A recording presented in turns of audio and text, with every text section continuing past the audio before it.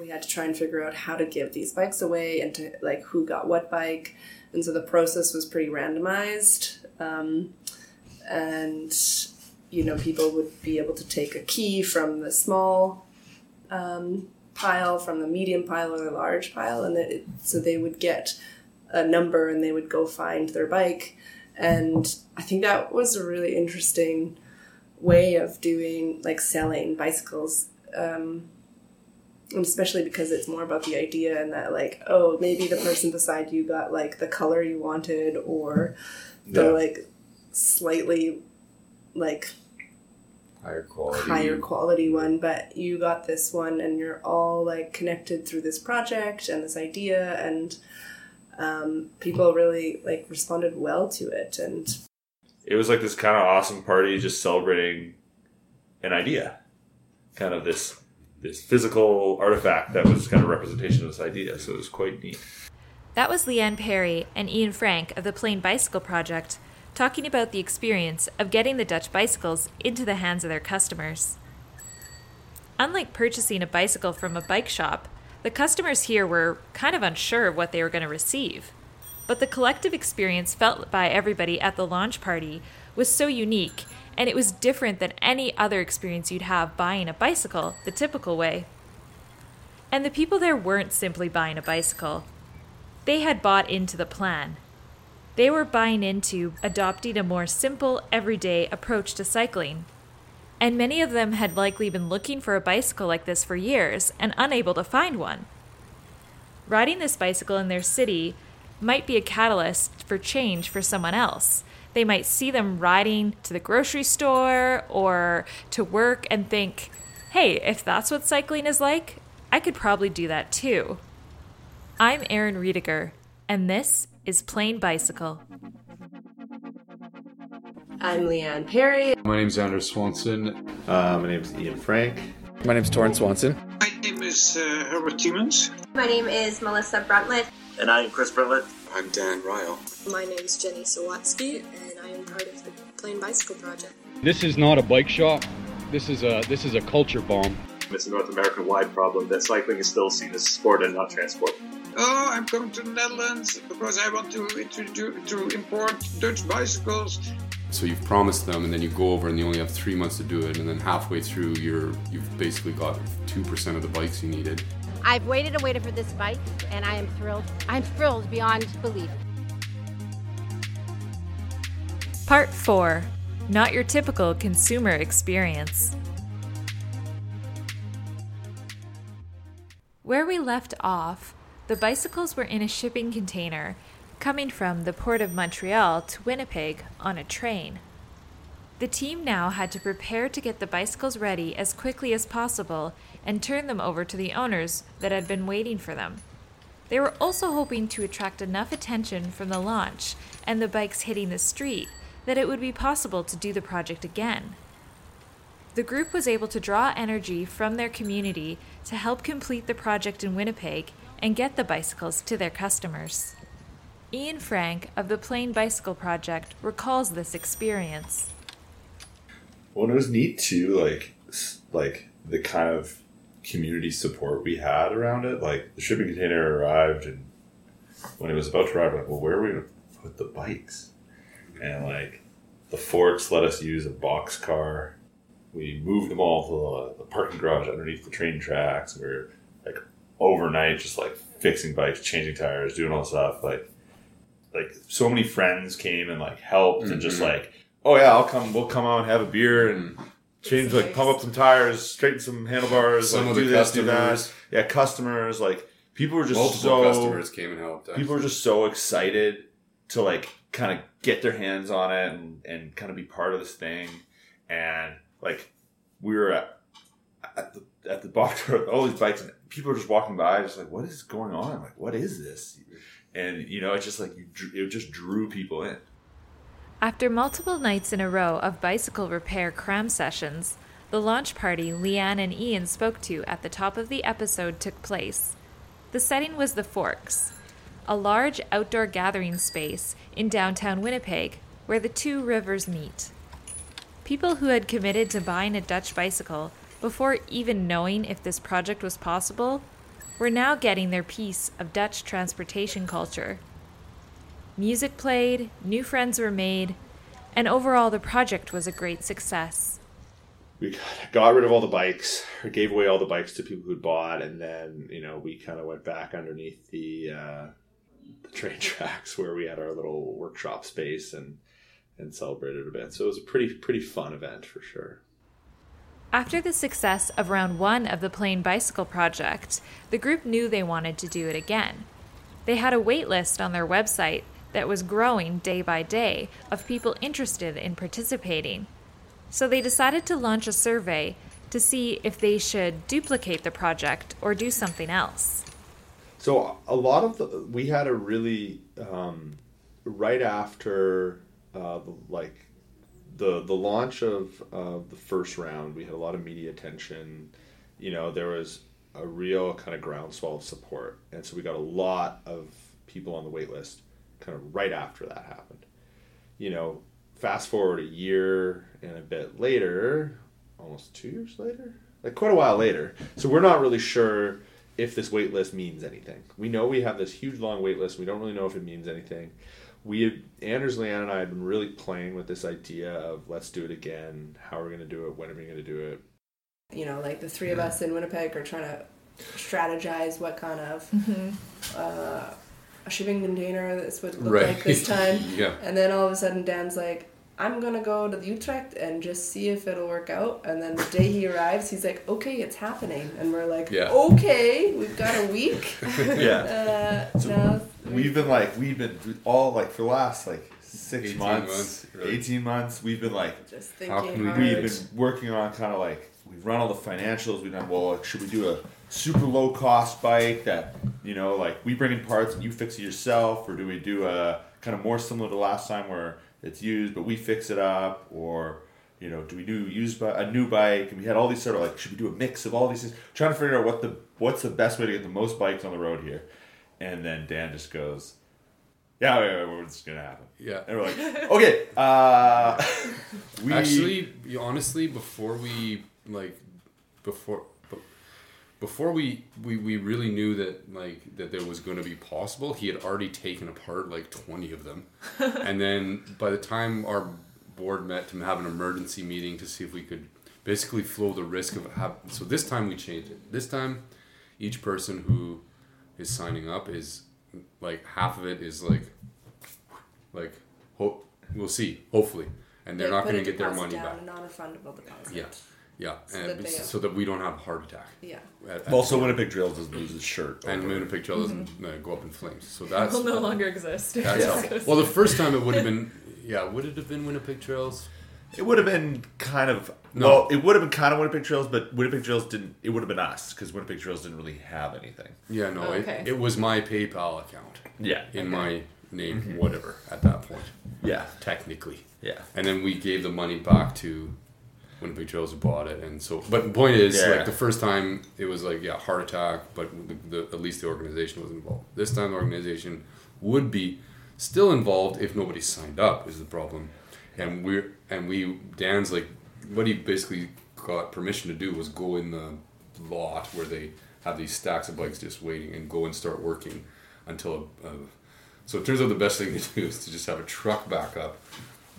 Grab as many of things, have permission from them to drive them straight from their thing into their, and send them back to Canada, and then we'll deal with everything here, which is how it ended up working out. Yeah. But by that point, we hadn't had anybody pledge to do it. Nobody had actually given us money. We launched it.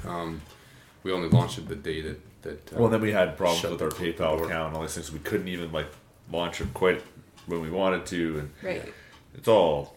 So now that it's launched, have you had a lot of commitment, or? Yeah, we're at about 90, I think. Yeah. And what's the max? We're hoping for 130. We're going to kind of cap it off at 130. The first day, it was really? That's great. And then there was sort of some bumps along, but it was... We wasted a lot of time. I guess with you have to prepare, what's the word about announce and preparation or whatever, but we had scenarios of so nobody buys a bike between now and June. 20 people buy a bike between now and June. 60 people or whatever, and we're already at 90 after a week. So we're okay. Interestingly, that shipment is coming through the Panama Canal and Vancouver. So we have a little bit of extra time before it even gets to the border for people to sign up and be on the team. Yeah. When I first spoke to the group at this stage in the project, I didn't own my own Dutch bicycle, and I hadn't signed up. I actually didn't intend to buy one. You see, I already ride an upright bicycle, and I do use it for everyday tasks like going to work and the grocery store, so I didn't really think that I needed one. But then when I thought more about it, this was the type of bicycle that I always wanted. I could just never find it, so I settled for a similar upright bike that didn't quite have all the components I wanted. After learning more about the bikes and what they represent, I just knew I wanted to buy in. That evening, I decided to join in the risk and sign up for the project. Okay, so I'm going to go to the Plain Bicycle Project website, plainbicycle.org. And I'm about to purchase my very own Dutch bike that's actually from the Netherlands. This is actually quite exciting. So I'm clicking sign up to get a wonderful bike this summer. So what I'm going to do is put down a deposit of 175 Canadian dollars so I can get my bike. I understand right now the bicycles have actually been packed up in the storage container and are starting to make their way to Winnipeg already. I called Dan Ryle and Jenny Sawatsky shortly after they left Utrecht and returned to Germany. I asked about how they ended up being involved with round 2 of the Plain Bicycle Project and how the experience went for them. How did that start? I think it was really just a lot of dreaming in an iMessage group between Anders and Ian and Leanne and us about, hey, Jenny and Dan, you guys are in Germany. Yeah, maybe we can make this happen. We also had planned that everyone would come here and we'd all do it, but that didn't end up working out. But Jenny and I were just like, well, let's just give it a shot. I mean, we can try. So I had holidays because I was teaching and we had spring break. So Jenny and I decided to go to the Netherlands, and we got on a nighttime Flixbus and arrived in Utrecht at like 4 a.m. And then went and had a nap in the park until the sun came up, and then went straight to what's called the Fietsbond, where we knew we could, previously we had kind of worked out deals that we could get bikes. So we went there, met up with a friend, Herbert Tiemens, spoke to the manager, I guess, or the owner. I'm not sure of his actual role or his title. And kind of was just asking, can we make this happen? Do you have the bikes? Can we park a shipping container in your yard? Can we take the bikes apart in the yard? And to every question was just, oh yeah, no problem. And we're like, okay, really? Okay, we might be able to make this work. So yeah, we were camping, went back to the Fietsbund, and then worked for, I guess, it's like 5 days, kind of collecting the bikes that we wanted, and preparing them for transport. And then at the same time working with Anders and Ian and Leanne in Winnipeg with this massive time difference, organizing the logistics and very last minute shipping container and putting it on a ship and making sure that the truck can fit in the yard. And it was all very last minute, but thankfully everything ended up working okay. And I think the bikes are almost in Canada, I think today. Yeah, it's exciting. So the Fietsbund has a shop where they fix up some of the bikes and sell them, and then they also have a lot that is filled with rows of bikes, and the rows have about I think 100 bikes in each row, and they're all organized by type. And so basically he said these 2 rows are Omafeets. These are yours. Take them apart. There's right a little there. section where you can take them apart. Yeah. Yeah. And the Fietsbund is right adjacent to the Fiets Depot. Yeah. Is that what it's called? Which is the actual city's yard for all of the bikes that they're getting for parking violations and whatever else. And then the Fietsbund will buy them in these auctions, which is probably an important thing. So in Winnipeg, we have an auction, like the police auction for bikes once a year, I think, if I'm not mistaken. In Utrecht, it's every other week. They have enough bikes that they can have an auction. And the Fietsbund will buy a bunch, And yeah, like Jenny said, they'll fix up a few, and then the rest will end up in this giant lot.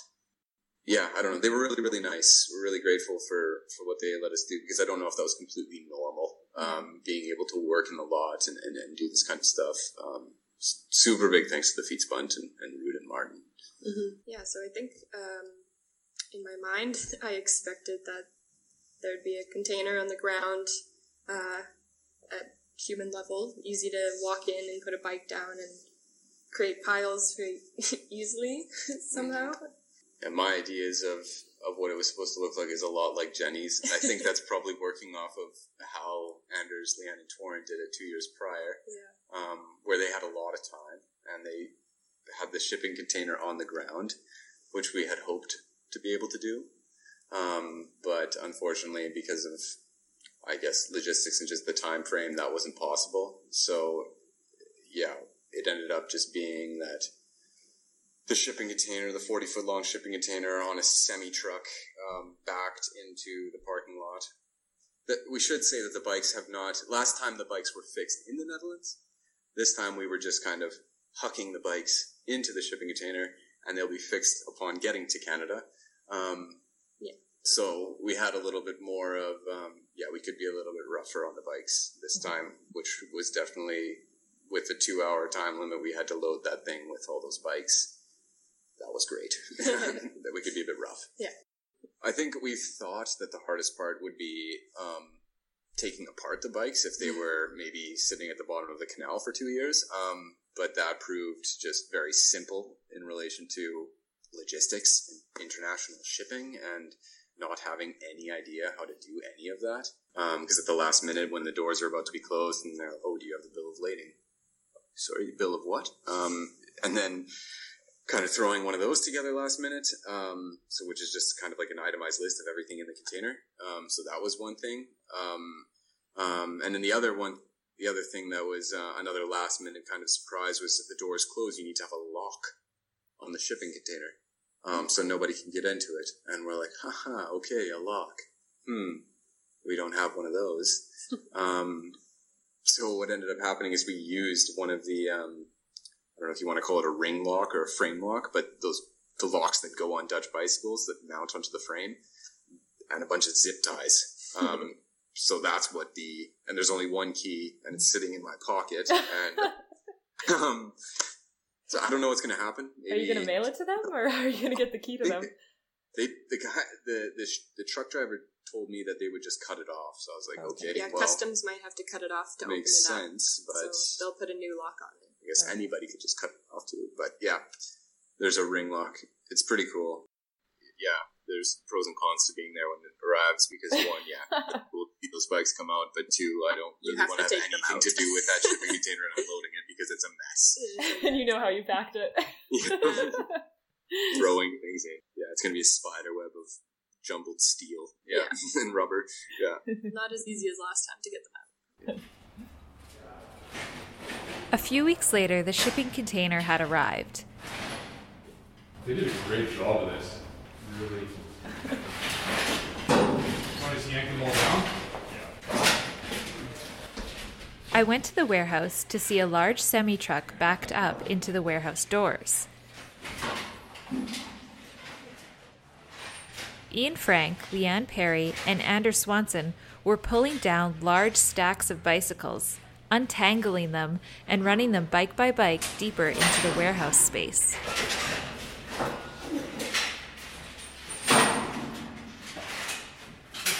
Don't ding this one. This is Aaron's.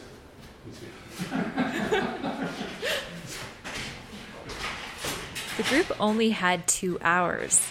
Dan and Jenny had packed so efficiently that they had a lot of work cut out for them, untangling the mass of steel and spokes within the limited time frame. Once the bicycles were unpacked, they'd have to move them to the 3rd floor, where the building owner gave them space to repair the bikes and get them ready for their new owners. They're only able to work in the building during business hours, and since this is a volunteer-run project taking place in the summer, they thought it would take at least a month to complete all this work. They all look so good, like even the rough ones. I think they're better. Better than last time? Yeah? Well, because Dan was over there. Right. And he did a lot of the repairs on last time, so he had some idea of what. Yeah. The second round of this was really awesome for me and Leanne because we didn't have to do anything when it arrived. Like most, we did.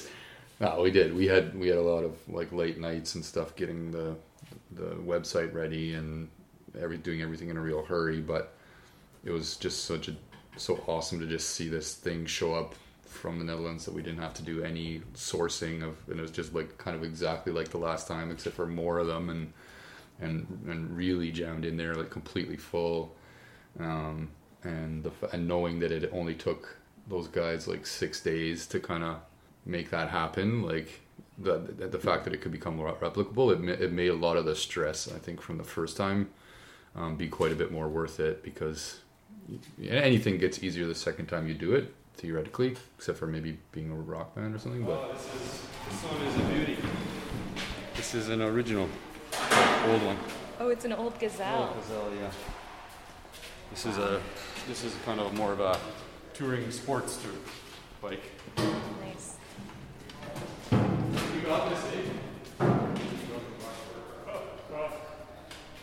I thought it was also nice. I forget his name now, but the truck driver too, because he was like I was like, I remember he was sitting there, and I was like, are you the truck with the bikes? Because he was kind of not in the right spot, and he's like, I don't know.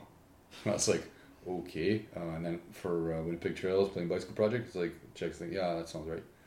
And I was like, okay. He's like, there's bikes there, and it's like, yeah, there's a lot of bikes. There's a few. And we needed to get him to help like open it because it was a lock we had to bust and all this stuff. But anyways, and then the funny part was that by the time like we were all hanging out, and because of this, like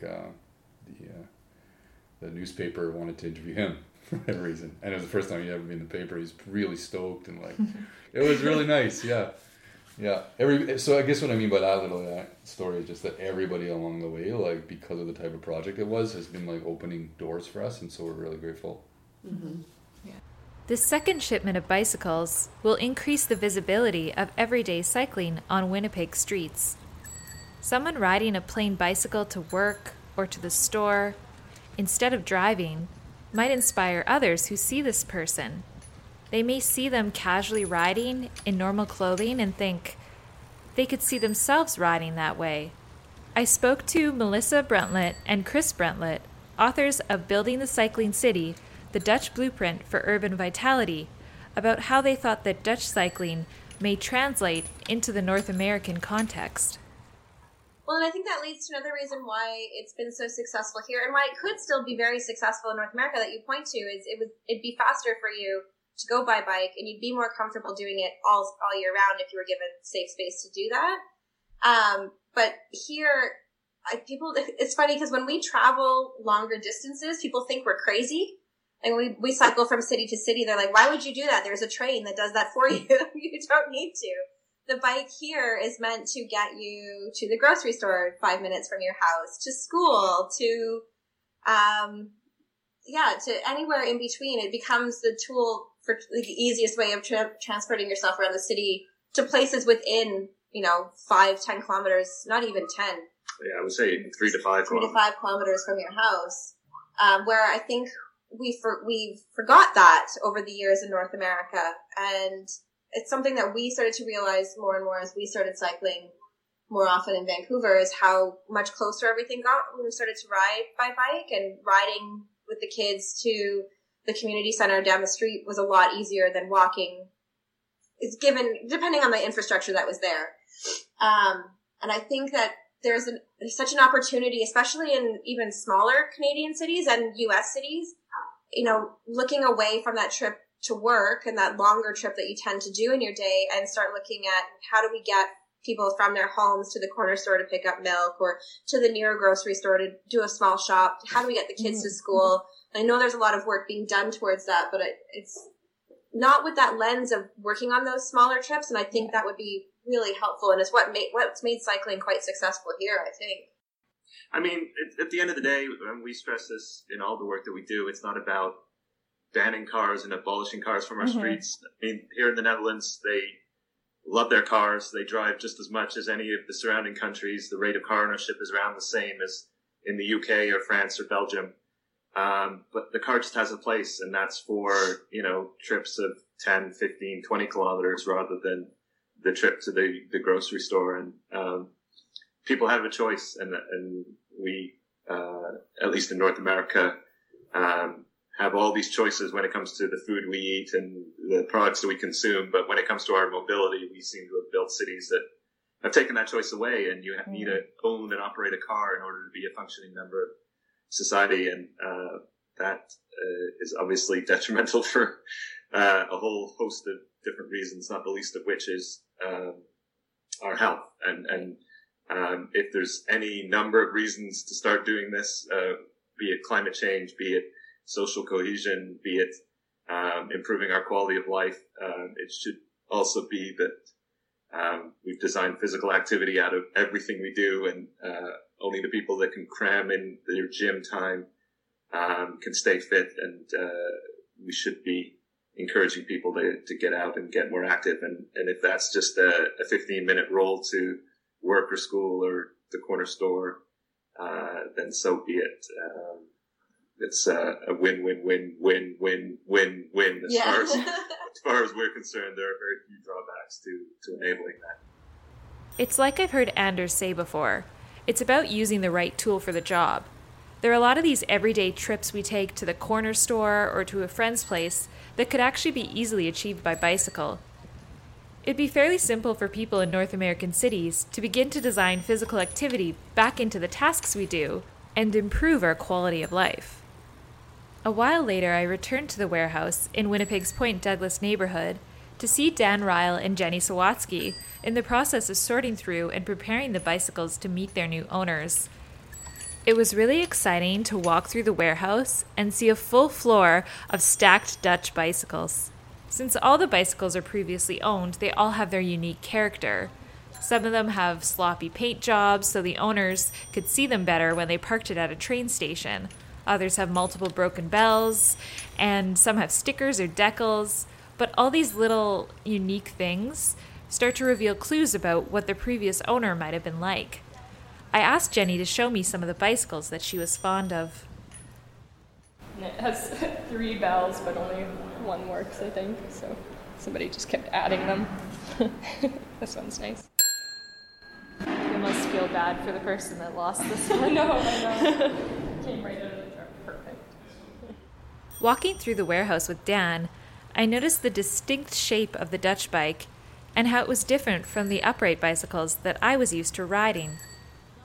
It's interesting seeing the shape of them like this up close, because in the past I kind of think when you see pictures of them, I've seen them there, but then when you come home and I see my bike, I'm like, my bike's pretty close to a Dutch bike, it's upright, but it's really like the frame shape is quite different, and they are, the handlebars are wider, the frame does swoop down in a different way, and they're kind of, the proportions I guess are a little bit larger, the stem goes up higher.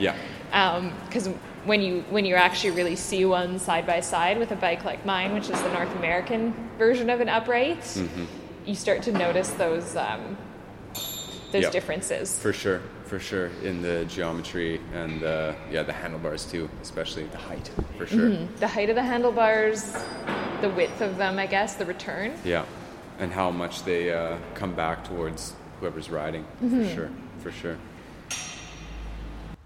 I walked through the warehouse with Dan and asked him to explain to me the process of sorting the bicycles and how they were going to fix them up for their new owners. And what that looks like is they start in the basement, we bring them up in this crazy old shop elevator, and then there's 2 piles. One pile that still has locks on, because all these bikes the locks were never cut off. Most of them just came straight from wherever they were parked, and because the locks, the way they exist is that nothing ever gets locked to anything. Usually they're just locked to themselves, so you can just pick it up and take it somewhere. So there's never really a need to cut the locks off. So anything without a lock will go into a pile over here next to one of the work stands, and they'll either be taken apart for parts or fixed up, depending on its condition. The ones with the lock, we'll head over to another corner over here where we have a grinder, and we'll angle grind whatever lock there is off of it, and then it'll end up back in the pile with the other bikes, which will be ready to get looked at. And then this is where the bike will go to a work stand. We'll check if the tires have air, whether they need air, and basically the ones that still have air and the lights work, usually we're like, okay, this is a low-hanging fruit. Let's fix this first. Let's get these out of the way. So it's really just pumping up the tire, turning the wrench a couple times at the handlebars, putting the pedals back on, take it for a spin. If everything feels solid, even if there's like maybe it needs still a little bit tune-up, we'll pass it off to another pile where it'll be finalized, get a lock put on, tuned up, and out of here. The ones that don't pass the initial inspection usually means they need some form of expertise or parts, and then they'll end up in another pile, which right now we're waiting for our parts. We only have a limited amount, so some bikes don't even make it to stage 2 where they're waiting for parts. Some of them end up in this pile over here, which is the sad pile. It's hard to put a bike there. And these bikes are the ones that have frame damage, so there's no way to save them. So what will happen with these bikes is they become donors, really. So their parts will be taken off of them, put onto a new bike, and be allowed to live again. Not really sure what we'll do with the frames. We're thinking of making cargo bikes out of them, but yeah. This one actually is a little bit of a funny story, maybe. I can talk about that one real quick. So this one came off the pile, lights still working, tires still full of air, and I was thinking, oh man, this is a really good one, can't wait to, you really have to turn the wrench twice, not even, and take it for a spin. So I fixed it up, even tuned it, because I was thinking, oh, this one's amazing, and then took it for a ride, and noticed really quickly that the frame, although it looks perfect, is actually bent. So riding this thing, one wheel is kind of like probably 5 centimeters further to the right than the back one, which feels pretty weird. So sadly, this one ended up in the donor pile, which is all around a really great bicycle.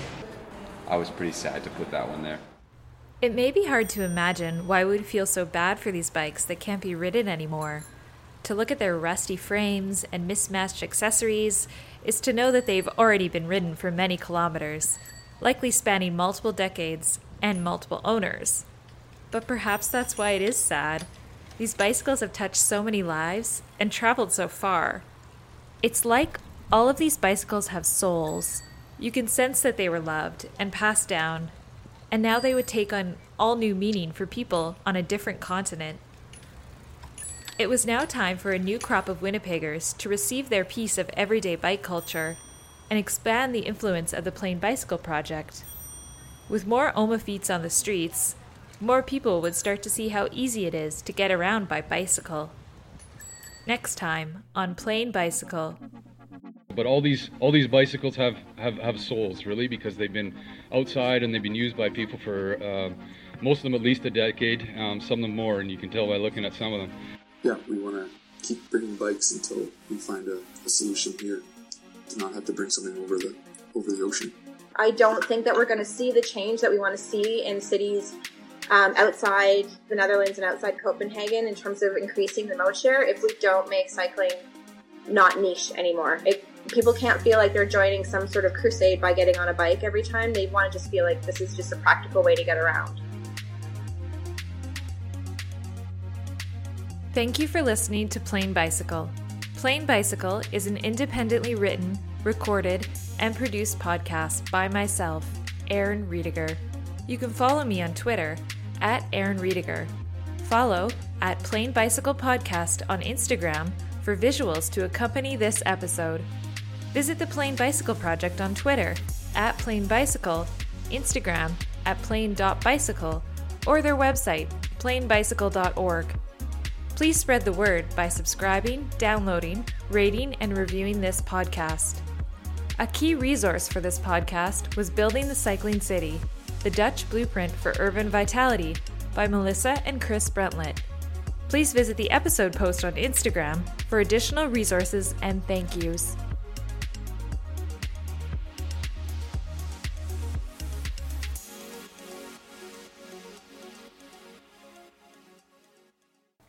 Anything gets easier the second time you do it, theoretically, except for maybe being a rock band or something, but